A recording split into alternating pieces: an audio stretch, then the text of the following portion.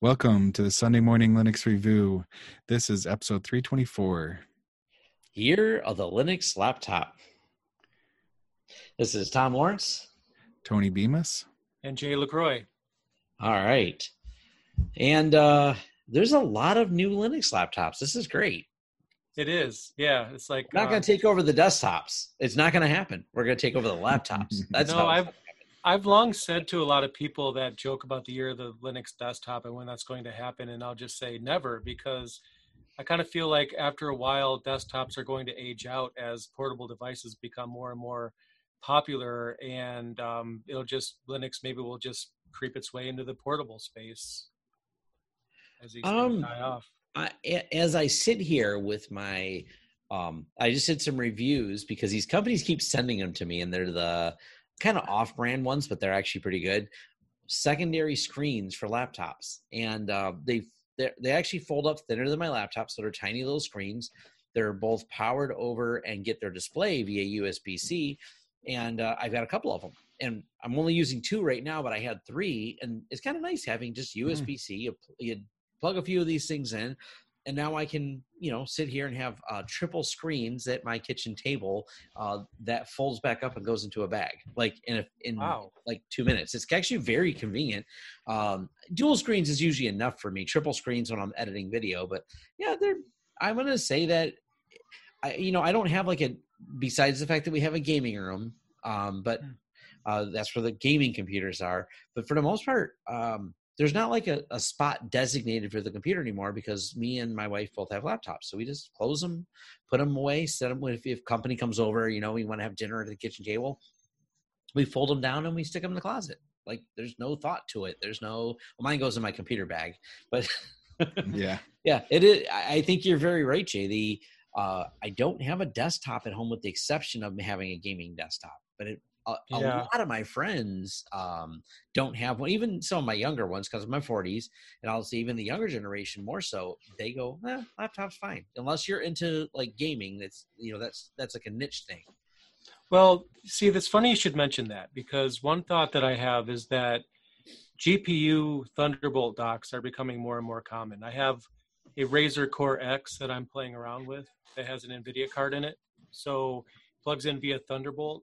And I'm not done testing it out, so I don't have a final opinion. From what I'm hearing, depending on the width of your PCI bus inside the laptop or how many PCI lanes are exposed over Thunderbolt, you can get some pretty good performance. The problem is the average person isn't going to know how many lanes of PCI is going through their Thunderbolt. So they could buy one and have really crappy performance, or they can have amazing performance. But I don't know, within a couple of years, I think there'll be enough on most new ones to expose that properly. But the laptop in front of me right here has a GeForce 1660 Ti with 6 gigs of RAM. So I think it's happening. Yeah. And, it's one of those things. And I would say probably outside of us or people who play more video games, you're going to get more of the people just like the gaming system is the PlayStation, Xbox that's going to be attached to their television.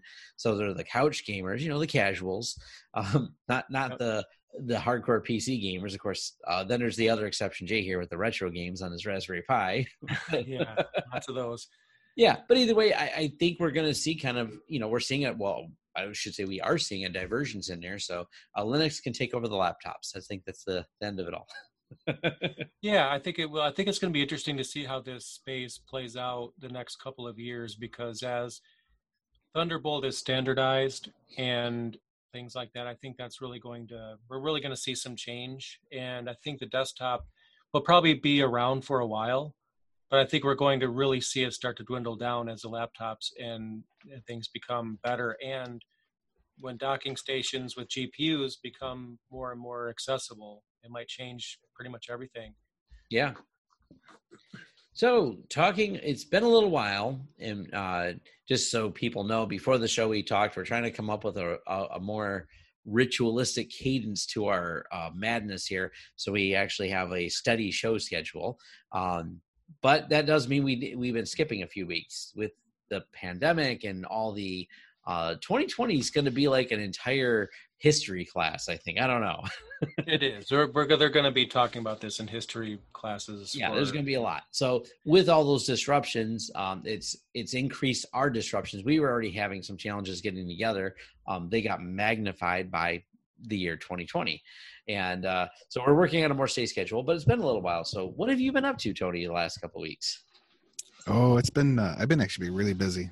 So just along with family and working on the yard and had a few projects there, built some flower gardens. But on the tech side, I think last time I laughed off that I was ordering new hard drives and then try to rebuild a separate server for my Plex. And I was able to successfully do all that. So now I've had my Plex server up and running for about a month now, and it's been flawless. It hasn't rebooted at all, and it does just everything that I'm wanting my Plex server to do. It's really wonderful. Not rebooting is an important feature for any server. Oh yeah. Not rebooting unintentionally or randomly. Yeah. So as a review, what I ended up doing is I ordered new hard drives different hard drives for my FreeNAS. And as I swapped those out and let them rebuild, then I had the old drives, which are the problematic, or they're problematic within a RAID. So I just used it as a JBOD in my Plex server, and I really only had I had enough content that really it was like a terabyte and a half of content that I have on my computer. So I was able to fit it all into one hard drive. And then my other drives I'm using as backup. So I'm doing an rsync from my FreeNAS to that, just to have like a duplicate of backup in case hard drives go bad. I also have an offsite backup that's running. So I'm backing up a backup of a backup. Well, as you should. Yeah. You can't have too many copies of important data. I'm just throwing it out there. The opposite's generally true with a lot of people. Oh yeah. Yep. So then I had another rebooting problem with my FreeNAS and it ended up being something with those drives and running in ZFS that it would just cause the system to hang and reboot.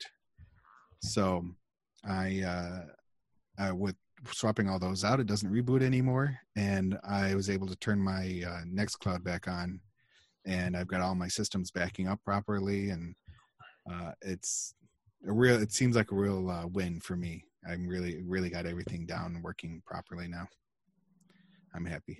Very good. Awesome. It's always so happy. I mean, there's the fun of the challenge of building it, but there's a level of happiness when it just doesn't break. Yeah. Oh yeah. Because I store all my I create a lot of content for my YouTube channel, and that's all running on FreeNAS in the back end. That's where I store all my videos. That's where I move around all my archives, and then for redundancy, one FreeNAS replicates to another. And it was, tuning all that was a little bit time consuming. I had some quirkiness too. So. Mm-hmm. Yeah, so that's been my couple weeks. How about you, Tom? I made Cisco mad, so that was fun. So all in a day's work. Yeah, all in a day's work. No actual cease and desist letters were sent, so not legal. Well, I think it was on the edge. I complied, but I should have with everything they asked. I got into the question that I hated seeing with no evidence. And there's a problem I have with some of the technicians circles and forums that I'm in. I have trouble with some of the technicians. They will advocate for a product, but they're biased. They're very, very biased, and they offer no evidence. And it's bothered me. I'm like, why do you guys say one product is better than the other? So I took one of those products that always creates a heated debate, and it's DNS filtering. And I said, I know I can go download lists of malware. I can go grab threat feeds, and I did. And then I put a little bash program together, a little script that basically puts all the DNS companies against each other, and you feed them in threat intelligence data, and you see who sinkholes the data and who doesn't. And this video went very popular. And right away, Cisco jumped on me because I did make a mistake. I signed up for OpenDNS prior to Cisco's acquisition of them, but anyone who got acquired didn't get the new dashboard. So when I did the review, here's what's really weird. You get the same IP addresses for DNS, but you don't get the new dashboard, and you don't get the new filtering. You don't get the new feeds, which is weird. So they bought them, but if you're on legacy dashboard without contacting them for an upgrade, you get legacy threat intelligence feeds, which kind of seems like some real BS. But whatever. So I ended up having to redo the video, and Cisco was really insistent that I make a second video or take down the first one because I highlighted them in the wrong light because it failed so poorly. Oh. Cisco was like failing all over the place. But the best part is the other companies, I compared to 3 other companies, even with me using the proper dashboard, contacting Cisco and making a second follow-up video just dedicated to Cisco, they went from I think they were failing 70% of the time to failing 50% of the time. And the other companies were failing like 1%. So it made them look better, but not great. So it was kind of a fun. And I also have some subsequent follow-up videos. I learned a lot about Quad 9 as a company. I have an interview with one of the executive people at Quad 9. I didn't know they were a nonprofit organization that ran completely on donations, has no way to track. They don't even keep logs. They have no way to track you. And that's part of their whole business model for DNS filtering. So I have 3 videos now on just how DNS filtering works, and a 4th one coming out Monday after I do an interview with the executives over at Quad 9. So it's been kind of fun. That's been one of my deep dives that I've done in how that works, how to filter things, how it helps with threats against your systems. And if anyone's wondering, without watching the videos, if you don't get time, I get it. Quad 9 is one of the hands down best free services out there that I could find for DNS threat filtering. Not all the other basic filtering stuff. If you go, hey, I want to filter out adult websites or some other type of filtering, but specifically in the terms of, and I made sure my scope of test was, I was working on malware sinkholes, like active miners, active, Bitcoin mining, active sinkholing of what do you call those, ransomware domains where it was command and control servers. So I kept a narrow scope of focus, but those are the real concerns a lot of people have. How do I protect against those things? And Cisco, you didn't do so good. So the follow-up video only brought more attention to why you shouldn't use Cisco, in my opinion. Other than that, even if they specifically say we're better at it, then they still fail really bad. Yeah, the other ones that was really good, the other company that also wrote an entire blog post about it, which is great, was DNS Filter. They did reasonably well, but they're an advanced product that has way, way more than just, threat sinkholing. And their chief technical officer, co-founder, and one of their threat engineers contacted me. Then we did a one-on-one meeting over Zoom, and then I did a follow-up video specifically on DNS Filter, which was good. Their blog post was very detailed, so they actually enjoyed the video because it brought a lot of attention to their product. They also, and I commented in the follow-up video when I talked with their essentially CEO of the company, they were not super thrilled because when someone seen that Quad 9 scored slightly higher, specifically on malware, they had a lot of angry customers. So, but the follow-up video explains why, and there's some nuanced detail on why they didn't flag domains that that Quad 9 did. So it turns out, and once again, leaving all the code open for people, got a lot of people excited. This has been the amount of views I got on my forums where I kept posting all the details behind the scenes of how all this works. Because by the way, if you post these type of threat details over on YouTube, you'll get your video banned. Because if YouTube sees you actually resolving the command and control servers, they have a screen capture device that looks at that and will stop YouTube videos from being played that show that. So I couldn't show my work, so I had to keep referencing over blurry screens back to my forums. It was a complicated process, but it was fun. The other side little project has been the new TrueNAS. It's not called TrueNAS anymore. TrueNAS Core, I think, is what it's called, or It's the new version of FreeNAS. They're unifying the TrueNAS and the FreeNAS, and the it's on the tip of my tongue right now. The new name of the consolidated product. So I've been playing with that too, which is pretty cool. I'm going to have an interview coming up with their head of development, Chris Moore. So that's going to be exciting too. I've just been playing with it so I can get very familiar with it. They've done some really amazing changes to the system, and now that they're merging the code base from what are essentially two almost identical products, are going to make it one code base. That's going to be great for in terms of overall development, rapid release cycles, etc. So that's my other side project. So it's going well. You're right. It is Core, TrueNAS Core. Okay, which TrueNAS is Core. And Core stands for community supported, open source, rapid development, and early availability. Yes. So, which is kind of cool. There's a bunch of people worried that it's getting commercialized. That's not the case. The challenge they had was they released for the FreeNAS community. Within several months later, that same release hits the TrueNAS community. Now, the difference between TrueNAS and FreeNAS, you get commercial enterprise license support, SLA agreements, all the things enterprise companies want for their storage systems.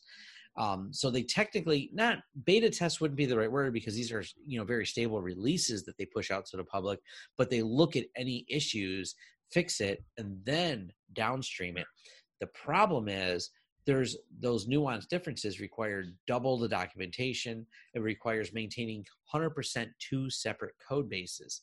So going forward, I'm a little fuzzy, but they're clarifying as they go along. Essentially, there's still going to be a delay in release, but that's the only thing there's going to be.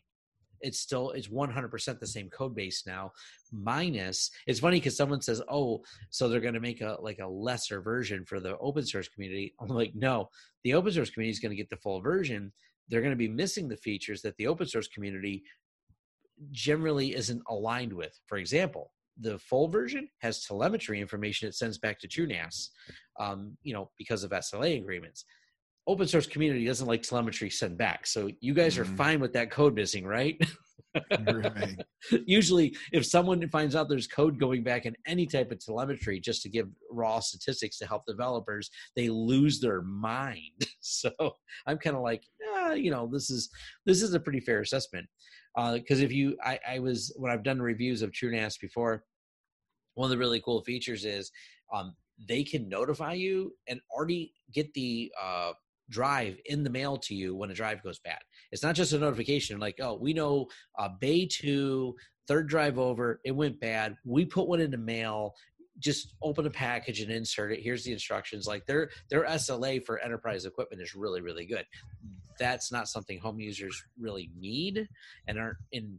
So that is the stuff that's going to be missing from the home user edition. Other than that, it's the same software. So we're going to be doing some deep dives into that coming up over the next couple months. So that's going to be kind of fun. I see that the release date's supposed to be Q3. Yep. This year. Yeah. The merging of all of this. It's going to be fun. They knew there would be a lot of community pushback, and there's a lot of people going, oh, they're going commercial. Oh, they're going to take away my features. It's the same. It's kind of reaching back to Quad 9. One of the things we're going to be bringing up in an interview I did with Quad 9 is the crazy, crazy rumors that Quad 9 is some government agency that slurps up your data. They can't shake it. Like, people are so believing it, and they're like, seriously, we're a nonprofit. We're as transparent as possible. We just want to make the internet better.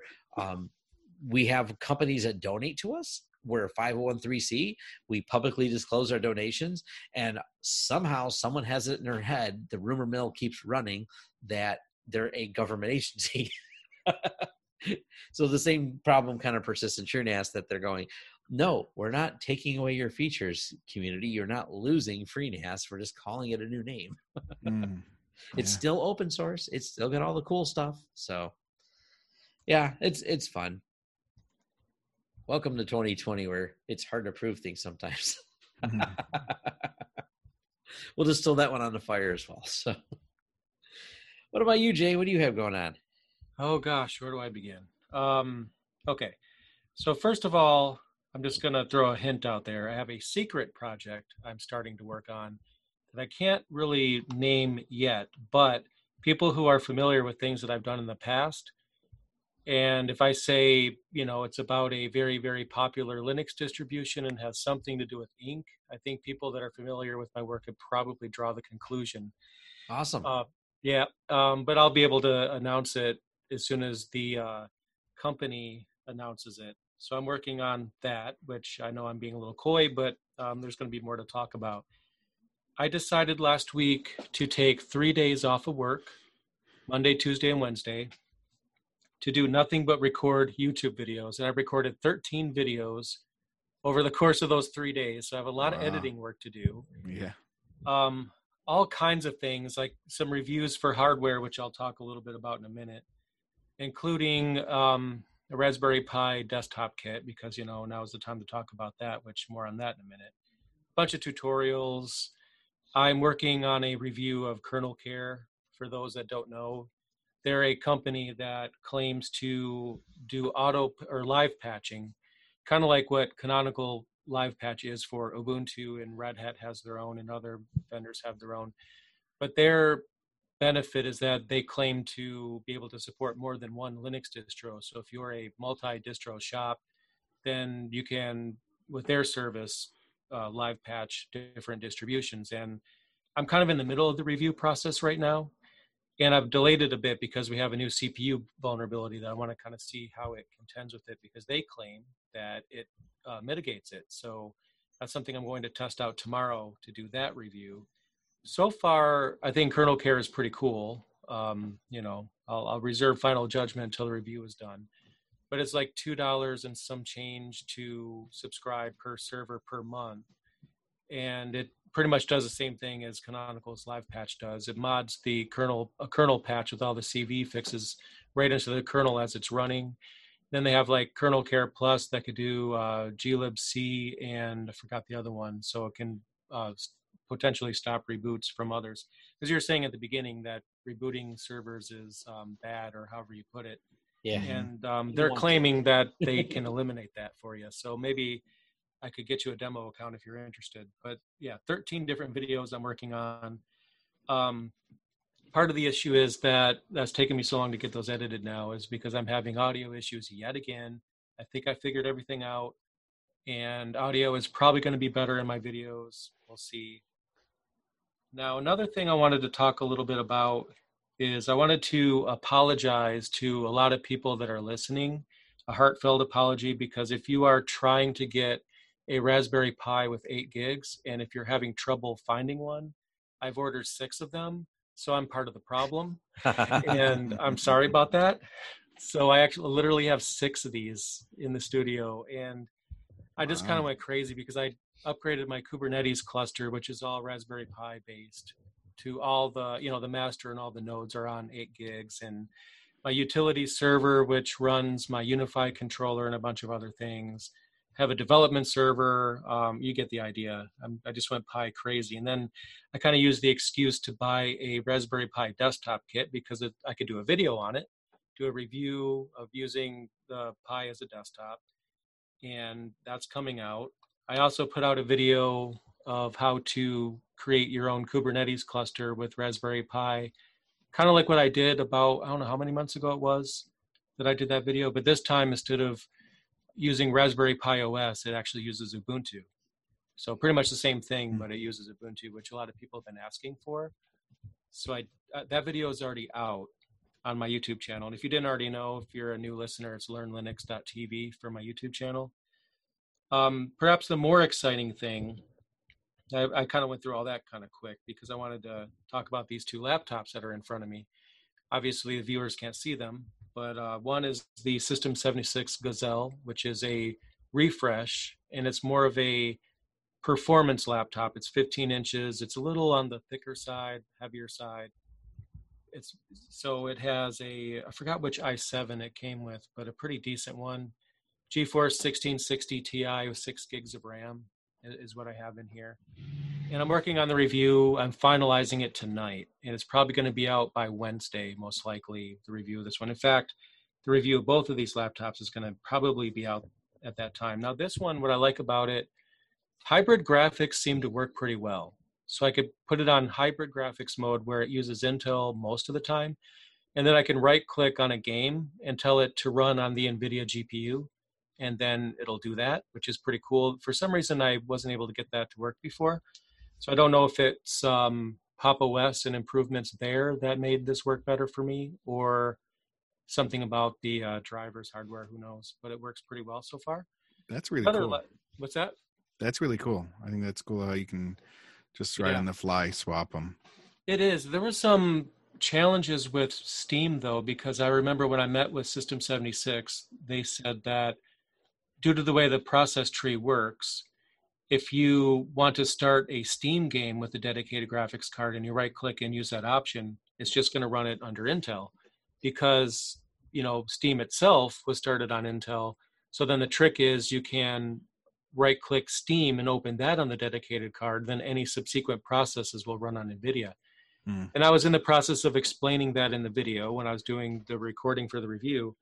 And then I noticed, because I noticed the same thing, like it just used Intel when I told it to use NVIDIA. And sure enough, when I started Steam on dedicated mode, it worked on the NVIDIA card, because the frame rate went to about 140 something frames per second on Doom Eternal. So I had a pretty good idea that the NVIDIA card was actually working at that point. So then as I was doing some touch-up footage, I did start Steam without doing that. And then I started Doom Eternal, and it did actually somehow work off the NVIDIA card. And that was after installing updates. So I wonder if System 76 did something to make it so that you don't have to start Steam first. I don't know. But it's been a lot of fun checking this machine out. The Lemur Pro, which is probably the one that most people are interested in right now, and part of the reason why I'm calling this year, or I mentioned the title or offered the title to be Year of the Linux laptop, is because we have all these laptops coming out. I mean, the Lemur Pro is the one everyone's talking about, but I mean, there's a new Dell XPS Developers Edition. There's a Manjaro laptop. I can't remember what they're calling theirs. Tuxedo Computers has one. System 76 just announced a laptop with AMD CPUs in them. So there's all these Linux laptops that are just coming from out of nowhere.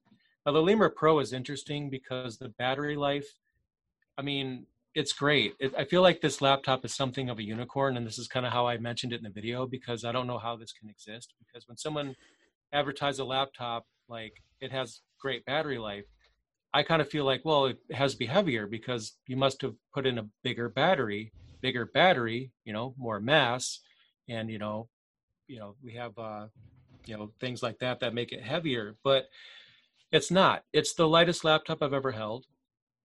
Maybe that's just because I'm a few generations behind. I've heard that like the X1 Carbon is light. The last X1 Carbon that I've held, which was like 2 generations ago, is heavier than this one. It's light as a feather. The battery life is ridiculous. Like I used it all one day, just through the entire day without the charger. And then when I woke up the next morning, it still had 60% left. That's crazy. Wow. Like I've never used a laptop in my career yet that had battery life like that. It's almost at the level of a cell phone, but it's actually an i7 CPU. But I mean, obviously if I was compiling Linux kernels all day, I'd probably chew through that battery pretty darn quick. So, I mean, it all depends on what you're using it for, but it's just awesome to have a machine that lasts that long. I think we're seeing that convergence of battery life just exponentially increasing because, you know, everything has a battery now. Our cell phones. I'm impressed with like my the headphones I bought, like just how long they last for all the features they have. Like you just wander around all day with your headphones on, and you charge them, no big deal. Like, yeah, everything has so much more battery life now. So that's an i7 lasting long. That's actually really impressive, though. It is. I mean, admittedly, I was just doing like a lot of stuff in the terminal, and I had a bunch of Firefox windows and tabs open across like 8 different workspaces. But I didn't have like virtual machines running or anything. So if I start a bunch of virtual machines, I'm assuming that it probably would have burned it up quicker. But that it's just, yeah, it's great. The battery life is great. My only complaint with it is that it doesn't have Thunderbolt support, which was a really big problem for me at first, because if you had Thunderbolt support, then you could have a GPU dock on the Lemur Pro. So you could have a lightweight, long-lasting battery while you're, going traveling or, whatever it is you're doing. And then you get back to the office, home office, or whatever, and you plug in your dock, and then you can play high-end games on it, is what it could have been. But unfortunately, it does have USB-C. It does charge over USB-C, but it does not have Thunderbolt, so you cannot use one of those docks, which I think is kind of like a major failure, in my opinion. But I think the argument was, if they did put Thunderbolt in it, they would have had to sacrifice some battery life. I don't know. But my problem with it is because the Galago Pro, which is the predecessor, is not on their site anymore. This is the replacement of that model. That did have Thunderbolt support on it. So it is, in that regard, a downgrade from its predecessor, but an upgrade in every other category. So that's my only complaint. System 76 sent me the Lemur Pro as a review unit. The Gazelle I bought for myself because I wanted a laptop that could get some rendering done really quickly, get some work done with some really good specs, play games. And the Lemur, I was like, no, no Thunderbolt, no buy. But then I started thinking about it. I could use a portable laptop, and that would be beneficial. And I shouldn't really care so much about the lack of Thunderbolt and lack of GPU docks, because I have the Gazelle, which has a 1660 Ti in it.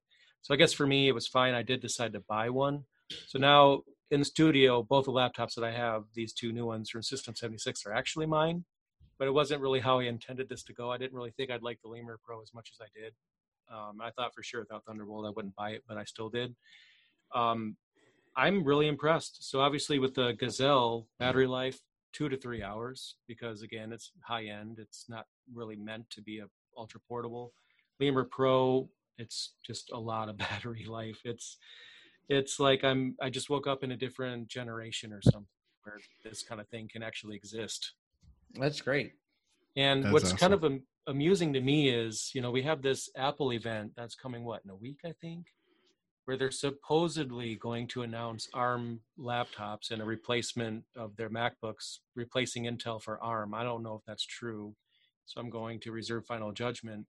So System 76 has a long-lasting laptop before Apple is able to announce what I'm assuming is probably going to be theirs that is also long-lasting. That's pretty impressive that System 76 beat them to the punch like that. They might not announce laptops that have crazy battery life, but I would have to think if System 76 can do it, then of course Apple can do it. So, well, there's a small, slowly growing collection of ARM laptops out there. I mean, in the Linux world, most notably is going to be the Pine Series one, but I think there's going to be a market for that as well.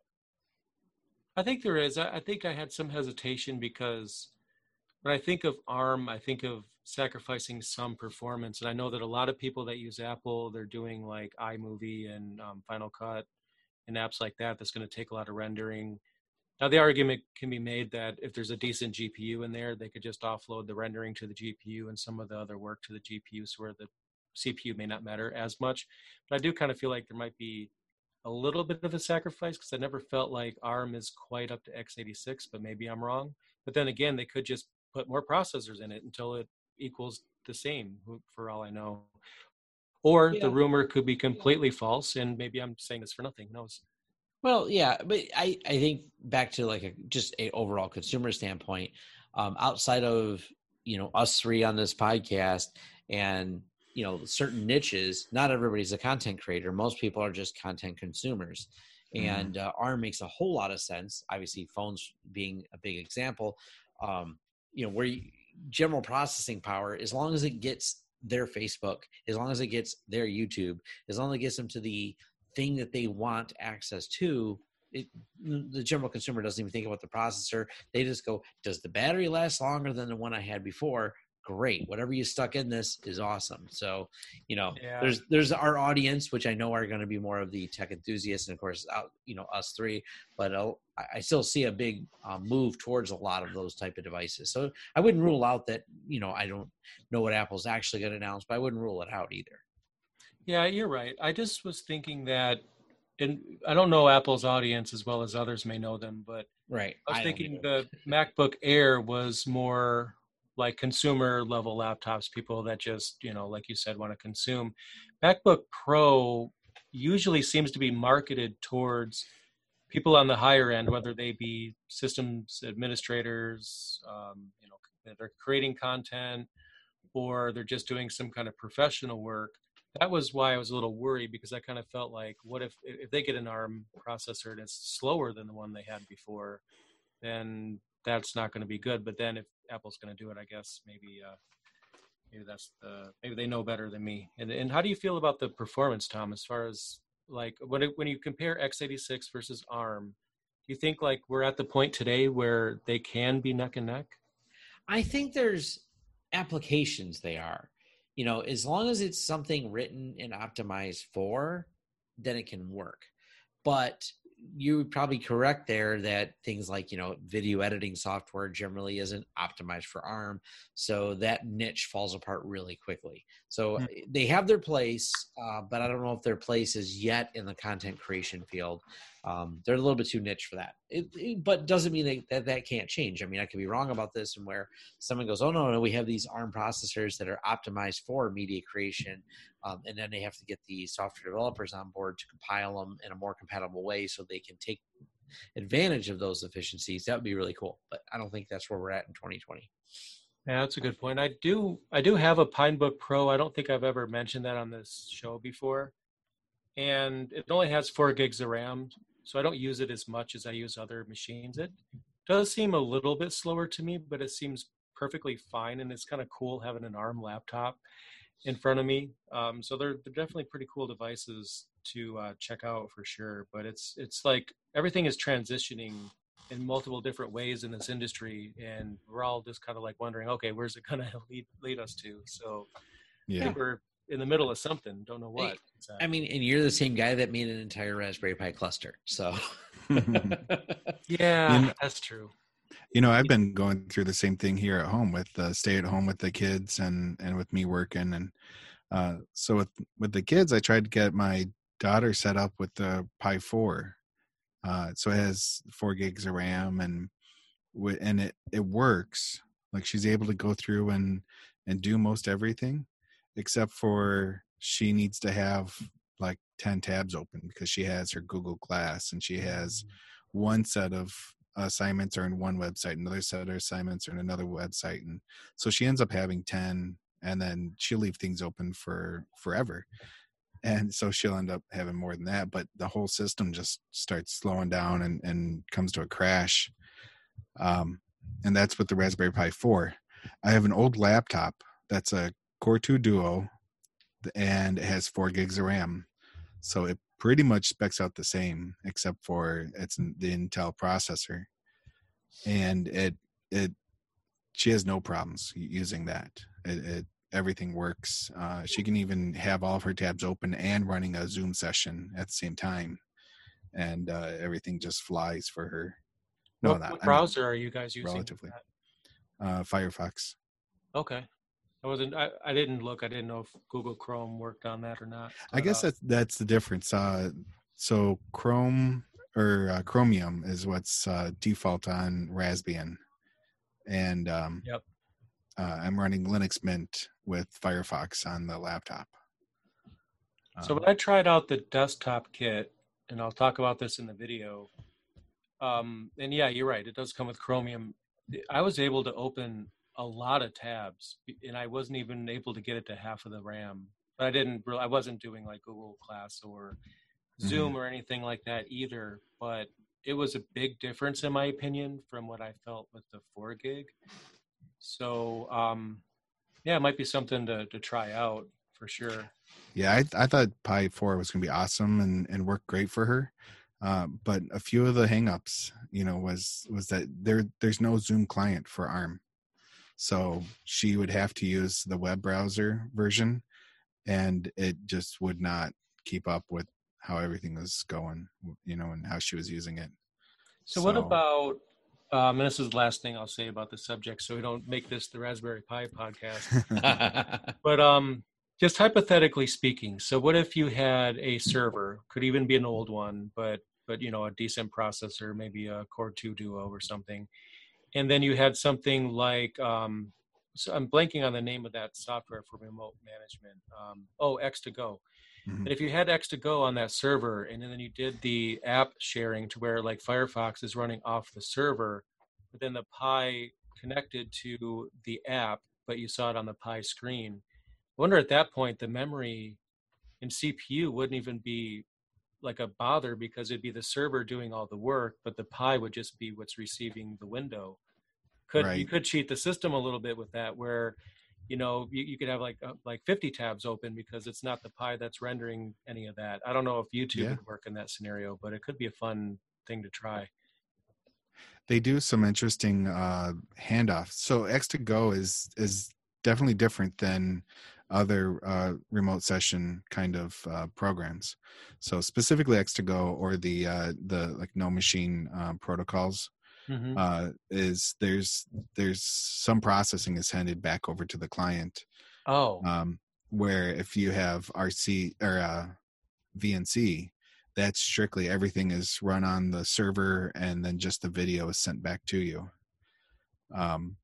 So I didn't do enough research into see where that hands over and how much processing is done on one side or the other, and it might just be calls to the video card, and as long as the client is for Raspberry Pi is built to be able to use the full force of the video card, the GPU on the Raspberry Pi, then it should be fine.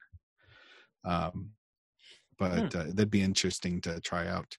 I actually have that exact setup I can run here. I because my Plex server I set up, it's an old Intel server that's 24 core, 32 gigs of RAM, so or 24 gigs RAM actually. So it would run. That would be a perfect test. So I'll see if I can get that set up and test that and let you know.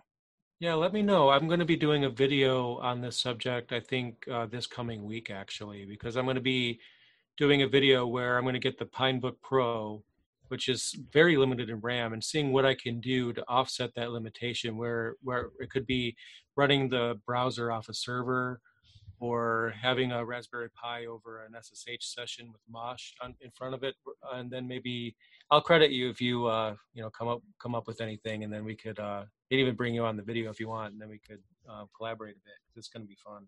Yeah, that'd be awesome. So, but yeah, that's me. Very cool. All right. I think, Tony, do we have a little bit of listener feedback to get to? We do have a few. I'll start with the latest one we got is from Matt. And he says longtime listener, and it's taken him a few years, but he finally caught up. So he said he started somewhere around episode 150. So that's what 175 episodes ago. Wow. Thank you, Yeah. Matt. That's some dedication. That's we really appreciate it. awesome. And he says a few thoughts that the RSS feed only goes back 50 episodes, which makes it hard to listen to older episodes. And I understand. And the reason we purposely set it at 50, just so that the RSS feed would update quickly. So it depends on whether the feed you're actually connecting to is the FeedBurner feed or the one on our website. I think we publish the FeedBurner link. So I don't know. That's the reason we did the 50 episode limit. So I'm afraid if we had opened it up to the whole 325, then you'd be, everybody would suffer because they'd have to refresh all 300 episodes every single time they check to see if there's a new one. And then the other thing he says, the website is cozy but could use a coat of paint. Yeah, we've been talking internally about that for a while. It's just getting the time set aside to go through and revamp it. It's one of those. It's a long-term to-do list.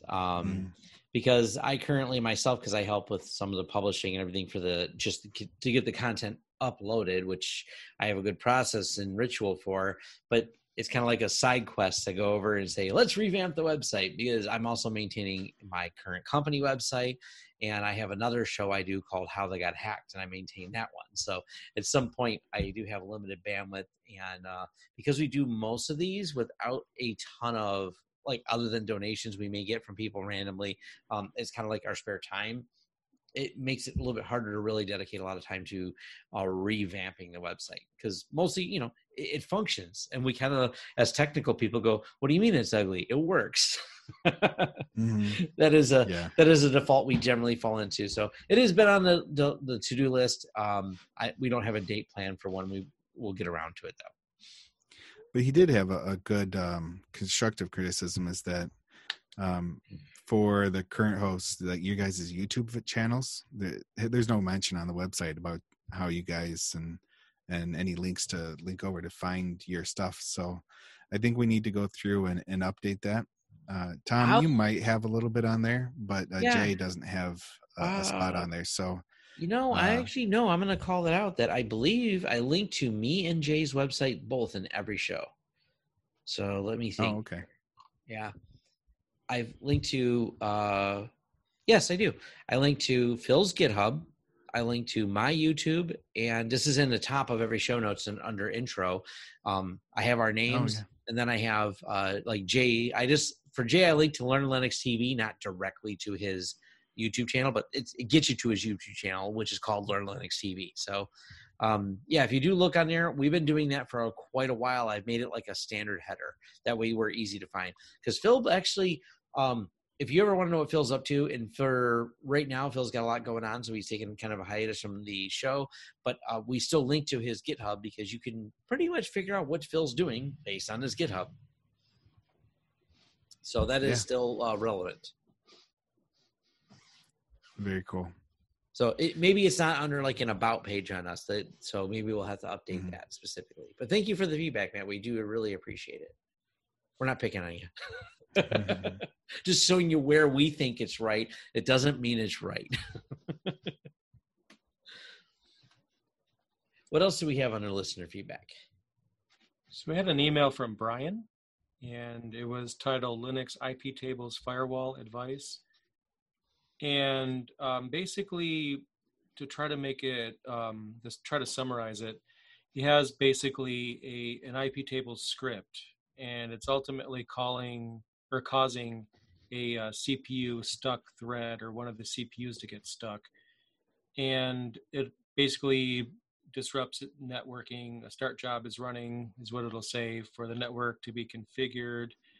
And unfortunately, I didn't really have an answer on my end, because I used to be really good at IP tables, but I kind of just fell to the dark side and just defaulted to UFW, because it's a front end to that kind of thing.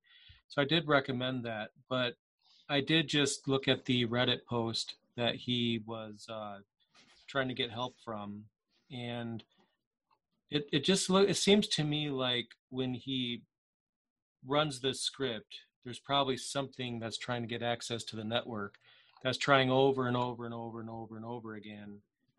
Maybe it could be a flapping PID, or it could be, who knows what. Something's trying to get out and it can't, and it just keeps trying over and over again, causing the CPU to spike. So I would say, now that I've had some more time to look at this, maybe kind of look at the traffic, what's trying to go out, packet capture, whatever you want to do, find out what's trying to go out that can't, and then maybe it could just be a port that needs to be allowed.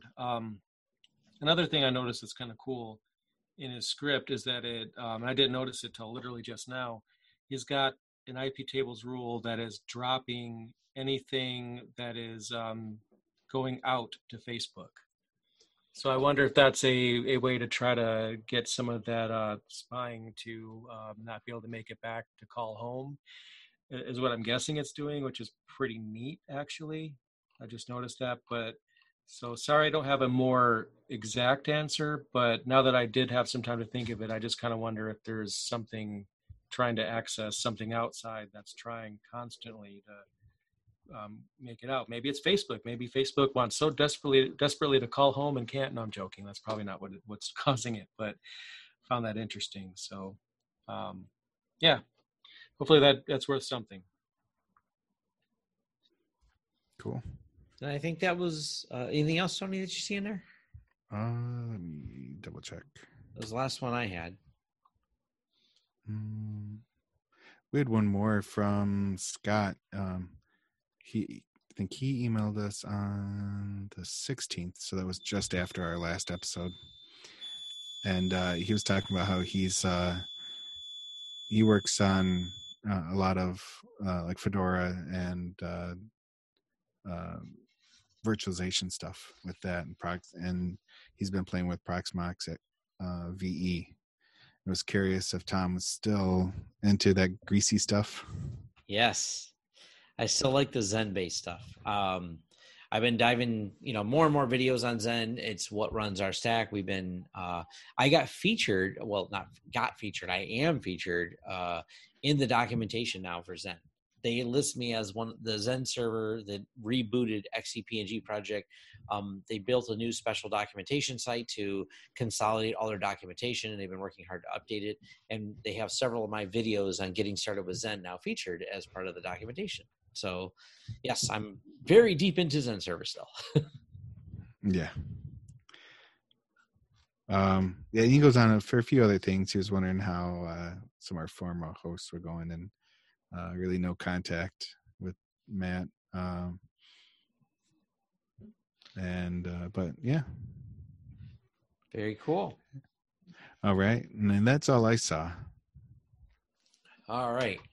I think because we're a little short on time, we're going to skip the distro and jump into the news. Is that okay, Tony? Yeah, I'm good with that. All right. I don't think we're missing much anyway, to be honest. That's the part of the other reason too. I didn't want to feel like we're struggling to find. Look, the new Ubuntu's out. We covered that last time. Right. That's always like the big topic of things, and of course, all the derivatives. All the new ones are released. All right, moving on. Now, I'm going to start out with some Windows news because that's where we should start out, and I think. Tony had added it to the notes here. Last year at Build 2018, we first announced the Windows Terminal Service. Since then, we've been working with the community to create a wonderful terminal service experience.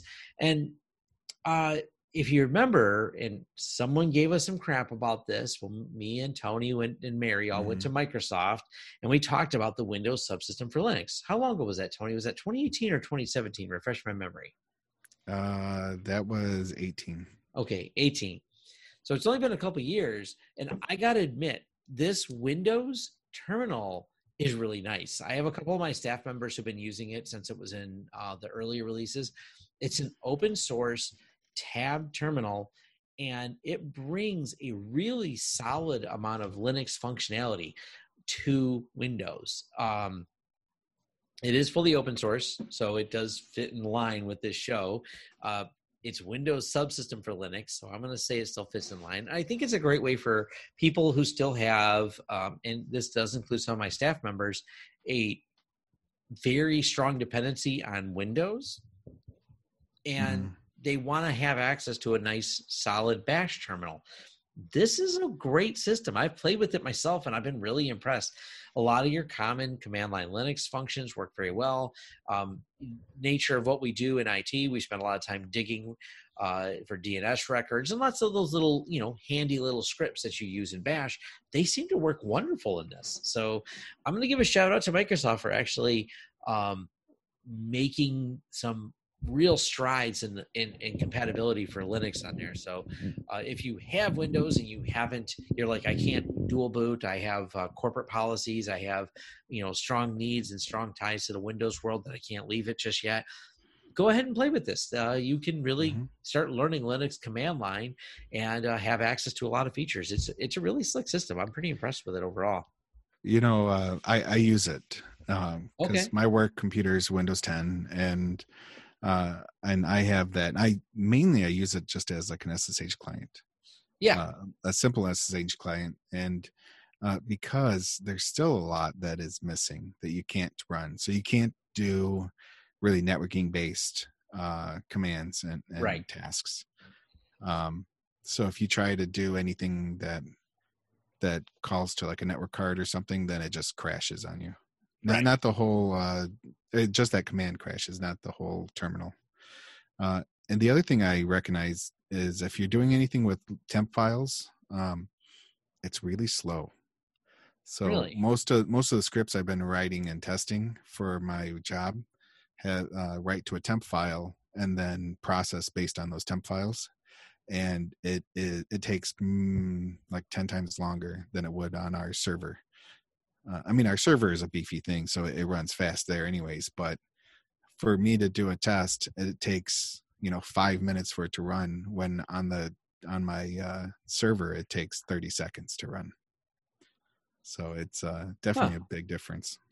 The thing I like is, SSH key handling, key management is there, so you can still generate your keys, handle them, and such. Oh yeah. And like I said, kind of nature of what my company does, doing IT services and support.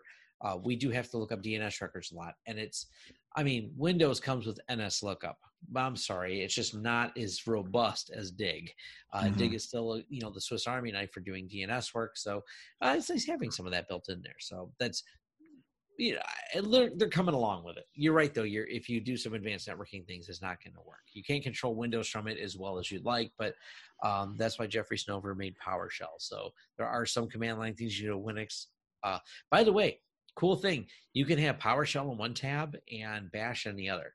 You can interrupt, and you can set like default parameters. It's almost not quite as advanced, but it's like a tmux setup. But you can have different shells. I think you can do that in tmux if you do some monkeying around with it, but it's still pretty cool. I'll give a shout out for Windows for bringing that compatibility in there. Yeah. On to the next thing, real Linux news. Ubuntu 20.10 release date planned and features. And I think, Jay, you'd mentioned they're going to use a new GNOME. They're going to have a lot more refinements, all the usual suspects. And you mentioned before when we were talking about before the show started, sometimes you can kind of skip some of the point releases because they don't offer anything major. But I've seen in here that they're going to have the fingerprint, but I thought you said that would also be in 2004. So, yes. Okay. So I think my opinions have changed over the years, because the way it's always been is that if you stick with an LTS release, then you're going to find that it just gets kind of stale. Like everything just gets old really quickly. And then you look at these non-LTS releases and you get all these new GNOME versions and features and package updates and kernel updates. But nowadays, there's not much of a difference, because LTS gets kernel updates. Basically, they call them hardware enablement updates. When you have a non-LTS release that comes with a new kernel, they will backport that kernel. That's what they call a hardware enablement update to 2004. So 2004 gets new drivers, new kernels. Apps generally don't get backported, so you're not going to get the latest GNOME on 2004, for example. But if you think about Flatpaks, app images, snap packages, you can get the latest applications without going off of LTS. So I always tell everyone, stay on LTS unless there's a killer feature that's like exclusive to like 2010 or whatever the non-LTS version is. So I usually generally tell people, it's not like it used to be. You don't have to go to the new version. You'll get updates for 3 to 5 years, depending on what version of the LTS you're running. So you'll get your security updates. You'll also get things backported. You can get new apps by Universal Apps. But then it's still kind of early too, because 2010 could get a killer feature. And maybe the next time we talk about it, I could say, hey, we really got to check out 2010 because it's got this killer feature that's not going to get backported. And yes, the fingerprint support is supposed to be backported to 2004 as well. And that often seems the case to me, that these killer features they do have end up getting backported anyway. So I kind of feel like nowadays non-LTS releases are more so for developers, early adopters, and in the developer space, developers will probably want to make sure that they follow what's going on, so their apps will work with like 2204 when that comes out.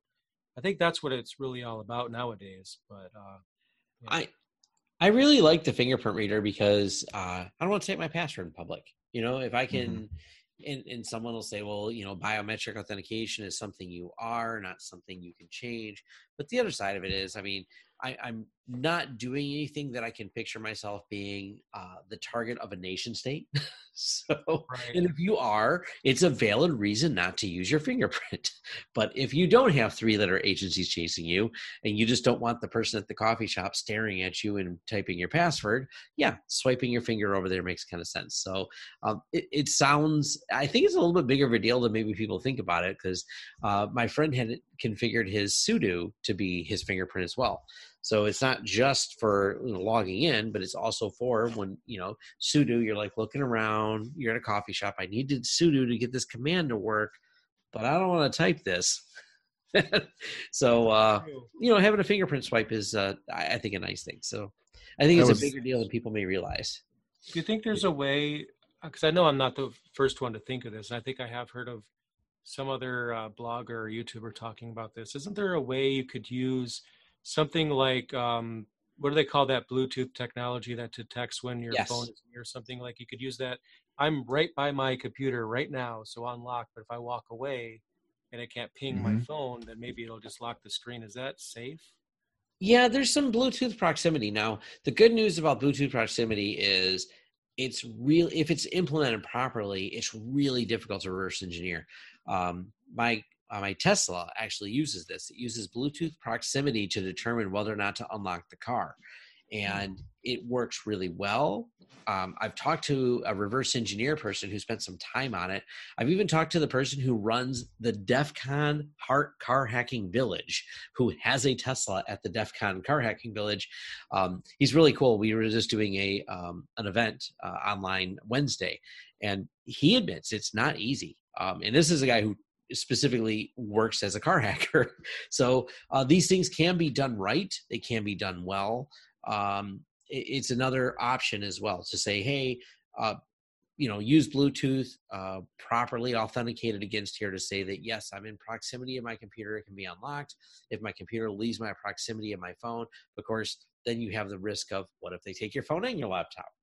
You can't call anyone, and you don't have your computer, and they have your key. So there is a certain risk factor that comes with it. I was messing with it years ago, and when I was looking at it, I think what was missing at the time, and I don't know if it's available now on stuff for the laptop, that it didn't have like a signal strength setting. So you want it to unlock when your phone is right next to your laptop or within just a few feet of it. You don't want it to unlock when you get like 30 feet from it, because that's really the range of Bluetooth. So I think as long as it has something like that, you're okay.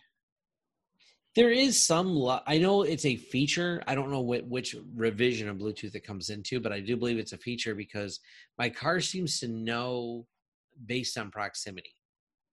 And they can get really specific on the proximity, as in, and I'm assuming they're using Bluetooth to do this. They know what side of the car I got in with my phone.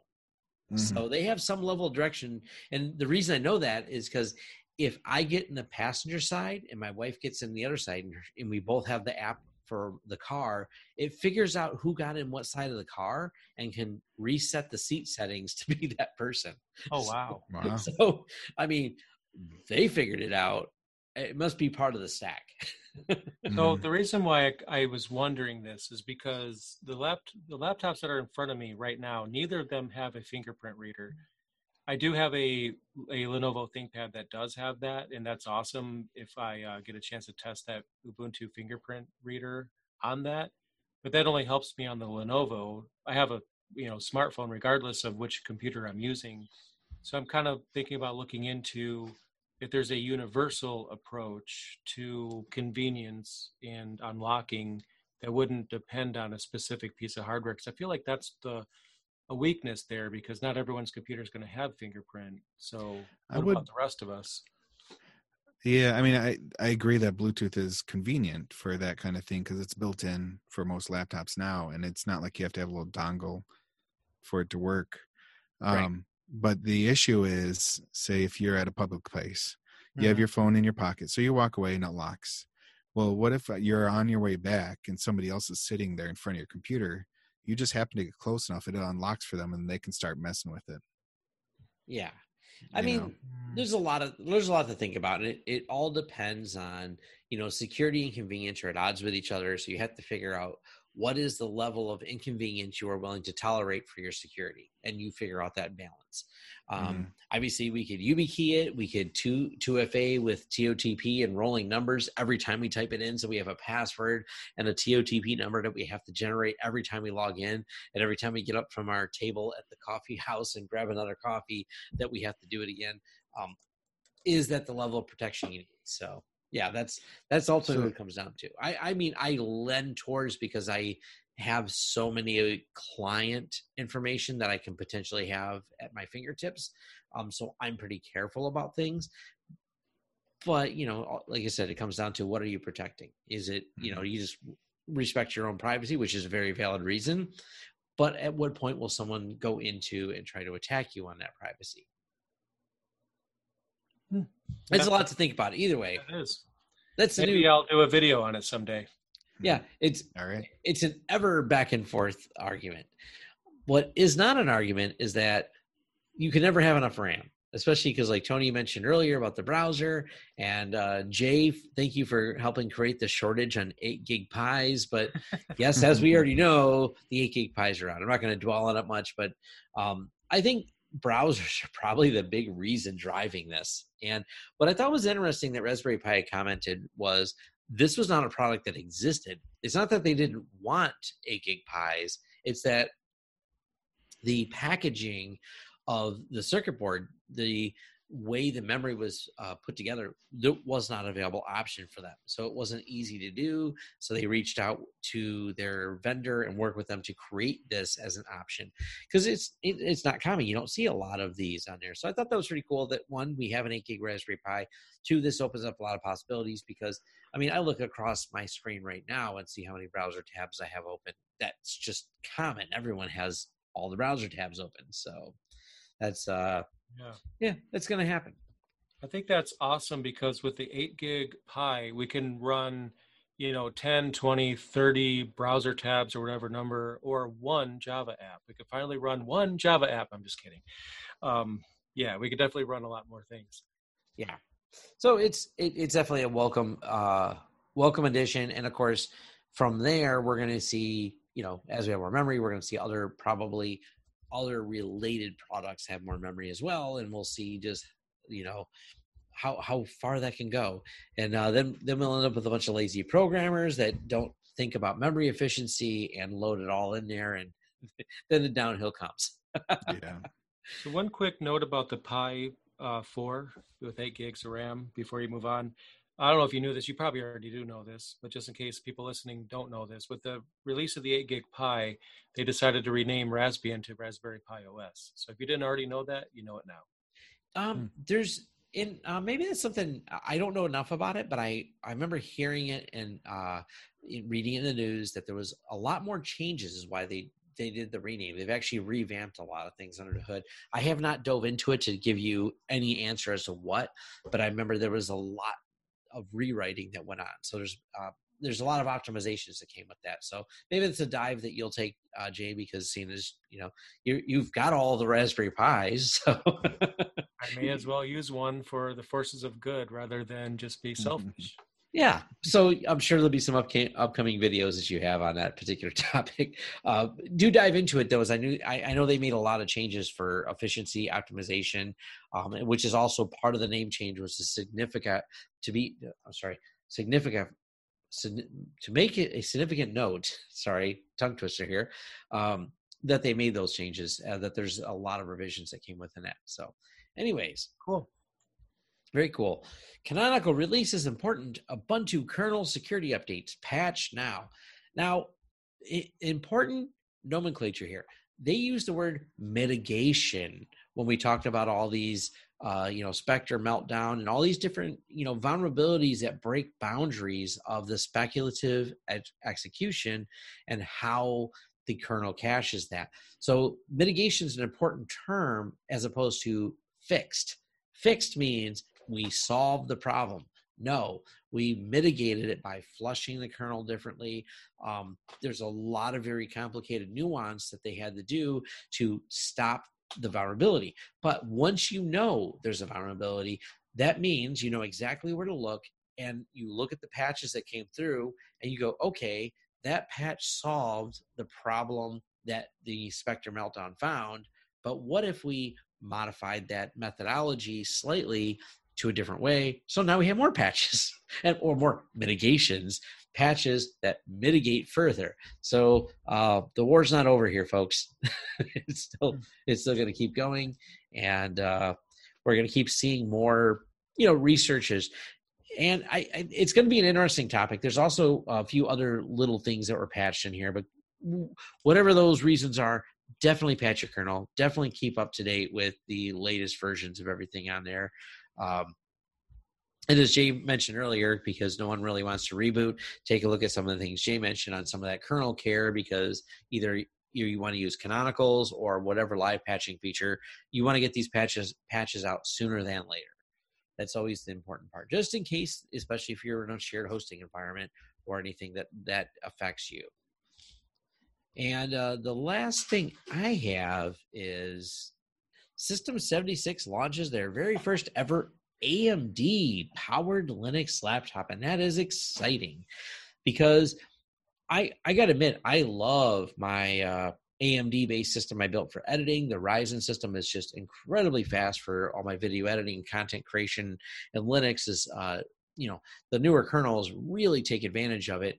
And Tuxedo Computers unveiled their what they got to call their world's first AMD only Linux laptop, and System 76 is following up on that. So this is when my Lenovo here that I'm doing this podcast on at the moment comes up of retirement age. I'm hoping to see more of these AMDs. They're power efficient. The battery life is probably going to be pretty amazing because the watt processing power ratios you get are better than Intel. That's one of the reasons the AMD's really rising to the top here. So as good as your review is, Jay, on that i7, I think we're going to see something even better here with the Ryzen in terms of being able to compile a lot and to have a really good performance on battery and overall laptop. So that's pretty exciting. What do you think, Jay? You ready for that? You ready for a Ryzen one? I am. I'm just was just thinking, I really should be sending an email to my contact at System 76 to kind of say, yeah, I think I need one of these. They have a new marketing person there, so I think I just need to talk to that person. They used to just offer them to me, but this person I'll have to ask. So I think I want to check this out. The only thing is, if it's the same as the Serval, that's the name of the laptop, the Serval WS that they released this for, the AMD lab CPU. It's a desktop CPU. That's an important thing to keep in mind. That laptop runs desktop parts. It's very thick, very heavy. I don't know if it's still the case that it's running desktop parts. I know the previous model was, but that's my understanding. So we would potentially have a desktop class CPU in this laptop, but it would be AMD. What's really going to get me excited is if we see all of their line or other models in their line that are not shipping desktop CPUs that are more portable start shipping with AMD. Then I'm going to get excited and probably be a little sad that I spent the money on these machines for them to come out with the AMD. But I'm excited. I think it's great. I think AMD is fine. My Thelio is an AMD, so I'm a fan. Yeah. All right. Well, Tony, Signal Desktop? Let's talk about that. Signal downloads. So I don't really want to get into politics and too much else other than tech stuff that we're talking about on here. But one thing that does merge the lines there is the ways to communicate. How do you communicate securely and keep your privacy? And one way is to use the Signal app. And so Signal is encrypted communication between people. And there's both desktop versions and there's versions for your phone.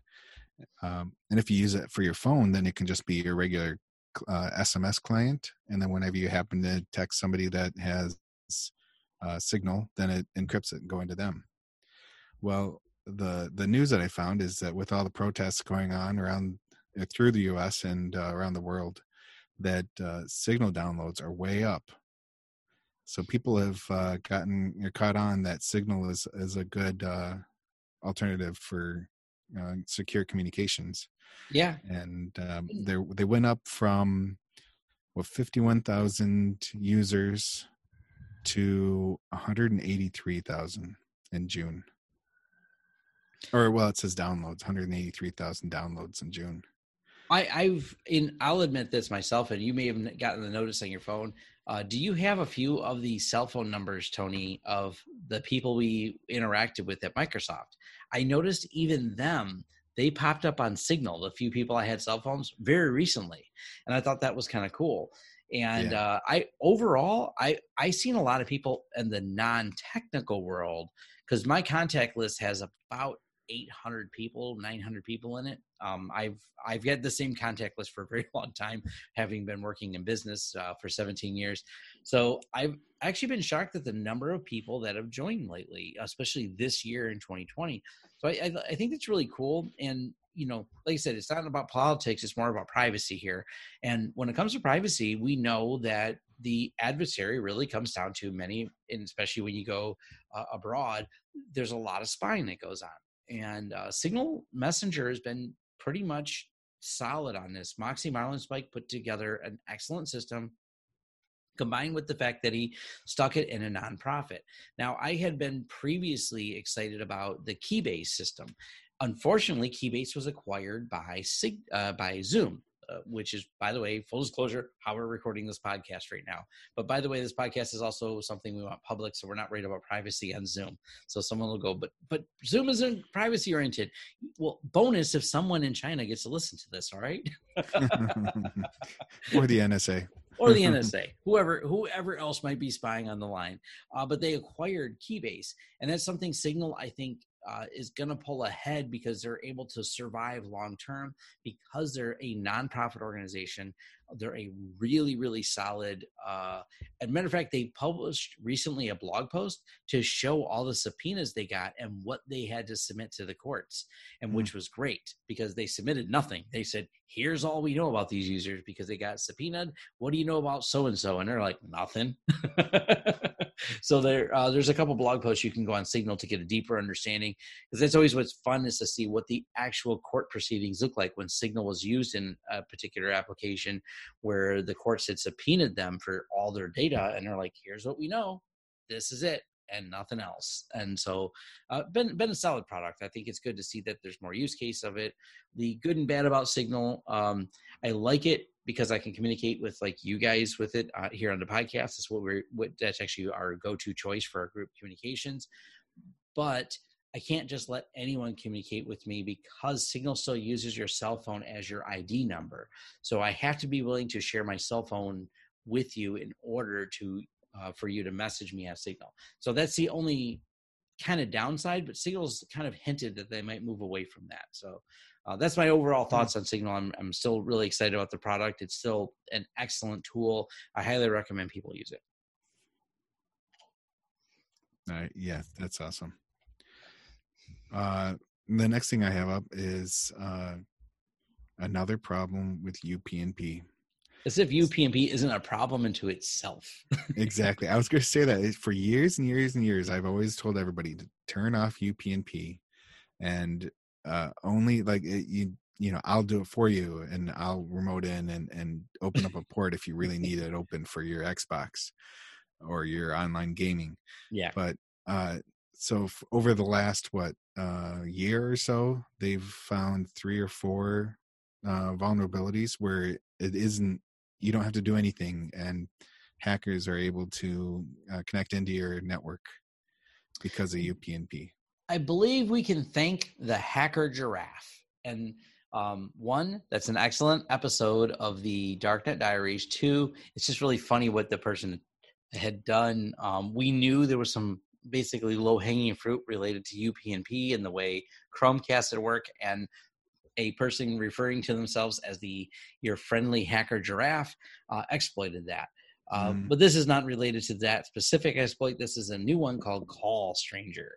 And I dove into it. I have a YouTube video on it as well. It's a fun dive into UPnP and the misuse of it. And eventually a lot of new problems people found in it that pretty much affect some staggering number of machines. It's amazing how many machines. I do know there's over 5 million, I think, on Shodan. When I looked it up last, 5.4 million exposed UPnPs that can be played with this particular utility. So it's not a minor problem. No, it's bad. And so if you have UPnP at all, make sure you disable it on your systems. And it'd be even better to put a firewall in between whatever that system is and the internet. But not everybody has that luxury to do that. It's a lower impact for the consumer world, a high impact for businesses if they have goofed things up. And unfortunately, when I started digging into that 5.4 million, it's a lot of businesses. Read up on it. It's scary. Windows 10 directly is affected, but the majority of consumers have Windows 10 behind a firewall, so you're less likely to be directly impacted by this particular exploit. But there's still some things to concern yourself with, and it's a love-hate. UPnP, like Tony mentioned, if you're playing games online with a PlayStation, with an Xbox, they kind of expect UPnP. So that's one of the reasons, we talk about network segmentation and why you want those on a separate network. So they are allowed to do UPnP, but the network that you want to keep private.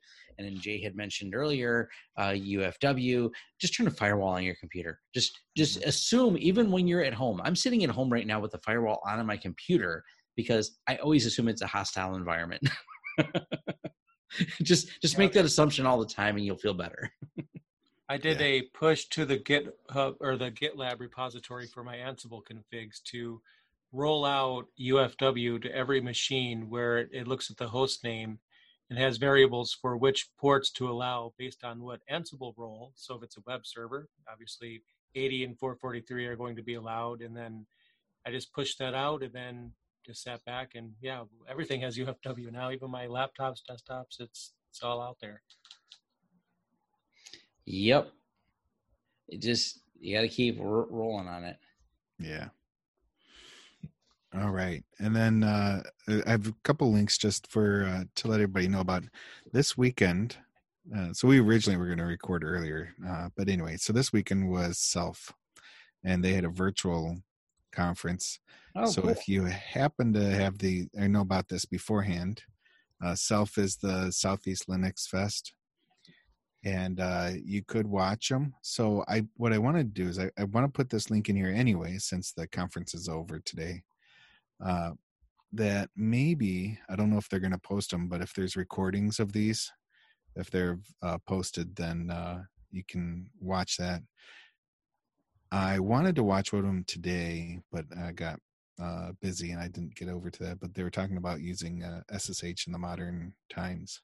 So I thought that was really an interesting title. I wanted to watch, yet I still missed it. Anyway, so I really hope that they have recordings of the videos. The next link I have is Cloudflare TV. Have you guys heard of that? I have not. This is really neat.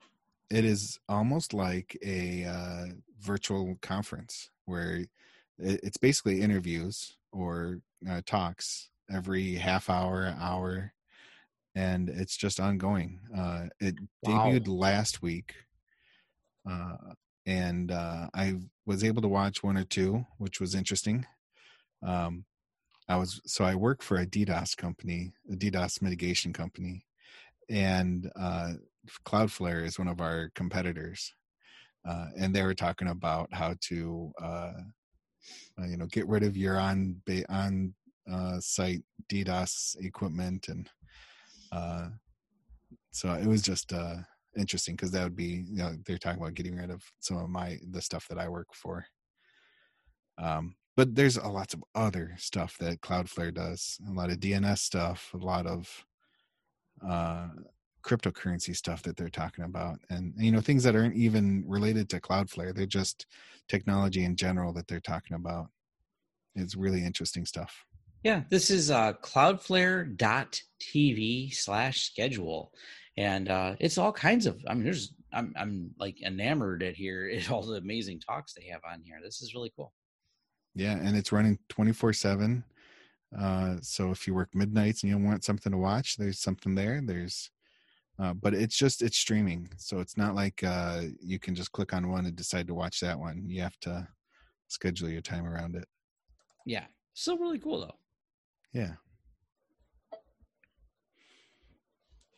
And then in the notes, I just threw in the link to the TrueNAS Core information. Yeah, take a look at that TrueNAS Core. Like I babbled a little bit about it, and there's going to be more interviews coming on it. If you're a FreeNAS fan at all, and it's going to become TrueNAS Core as your new name, but it's a pretty amazing product. So you can read up on it there, and they're getting the word out. They're being as public as possible. They're doing interviews. They just did another interview with I can't remember. I think it's Storage Review, one of the other big storage sites that does some FreeNAS reviews. So there's a lot of media coming out about there to so people can gain an understanding about how they're changing and what they're doing. And don't worry, your wonderful open source storage product is not going away. It'll still be a free download. There's no plan to change that. Do you know one question is, did they show or tell in there, is there a direct upgrade path, or do you have to do a wipe and reinstall for? Oh no, direct upgrade.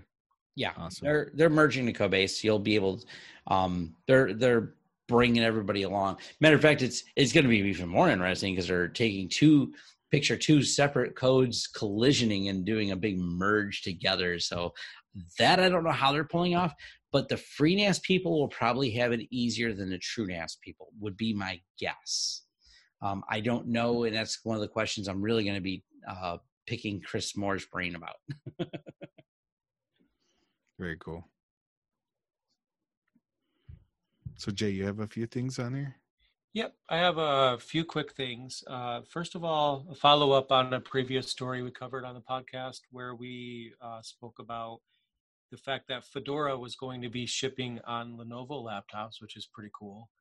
Now it looks like Ubuntu and Red Hat will also be joining Fedora as well. So you have a little bit of a choice if you wanted to get one of these Lenovo laptops that ship Linux, as far as which of the three distributions will ship on it. And that was a little surprising to me because, Red Hat I could get, right? Because considering who owns Lenovo, who owns that now, or IBM in general, because of the buyout. But Ubuntu was surprising because, that's Canonical, which, I'm a fan, but they're not related to IBM. And I'm sure they do a lot of work and there's some sharing there. But that was kind of surprising me. So just wanted to let everybody know about that development, that Ubuntu and Red Hat are now on that list as well. And that's, according to what I'm reading, it's the ThinkStation and ThinkPad P series, P as in Paul series laptops. And I'm not sure if it's going to be on more. I would have loved it if the T series was supported because that's my favorite. Maybe it will be. Maybe that's going to be the next article we'll talk about or the next development out of this. But I guess this is a great thing. Another reason why we went to, we kind of named this year the Linux laptop, even though ThinkStation PCs are on there too.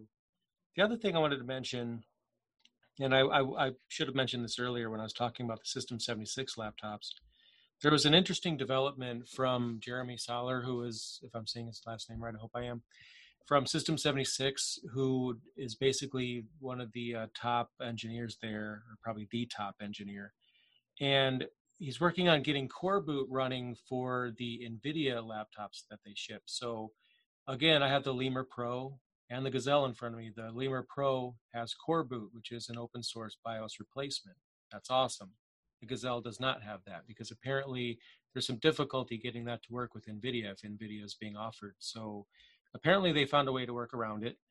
And I sent him a message on Twitter because I'm thinking, okay, like a week before he mentioned that, I bought a Gazelle. So am I going to be able to get the Coreboot implementation installed on mine? He says yes. He says that is going to be a possibility for people that still already bought a model of this. And what's surprising to me about that is I was there at System 76 when they tried to get Coreboot running on my Galago Pro, which is not a supported model.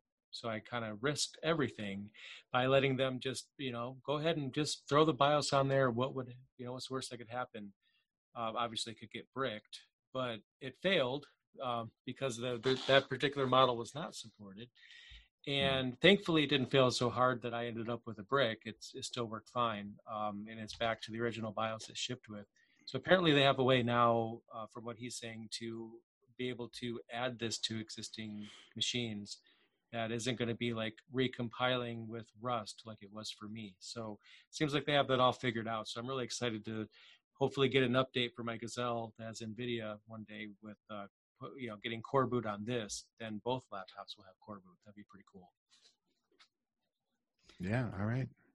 I like that that's been added to Linux because thank you, because I'm running Pop! OS, and thank you System 76 for some of the firmware updates that have worked on my Lenovo here that I'm recording on. Like, this has been a nice welcome addition to the Linux world. So, yep. All right. I think you've reached the end, because we're calling ourselves a Sunday morning Linux review, but we're the early morning. This is the late night edition we're recording. So I know I'm tired. I don't know how Jay's feeling. I'm trying to stay awake right now. I'm not really having good success with that. Yeah, we're all winding it down. So thank you for joining us. It is greatly appreciated. This is Tom Lawrence, Tony Bemis, and Jay LaCroix. And this was episode 324, Year of the Linux Laptop. We are here with it, folks. So once again, thank you for joining us. And we are, as always, we're ever diligent, working towards a more steady schedule. And one day we'll get the website edited. So thank you for those comments, Matt. All right. Great. Thanks. Thank you. Awesome. Bye, everybody. Thank you. All right. You've been listening to the Sunday Morning Linux Review. If you would like more information about this or other shows, go to smlr.us. Feel free to send comments to show@smlr.us. I'm John Miller. If you don't like it, you can bite my 8-bit metal ass. That's bite with a Y.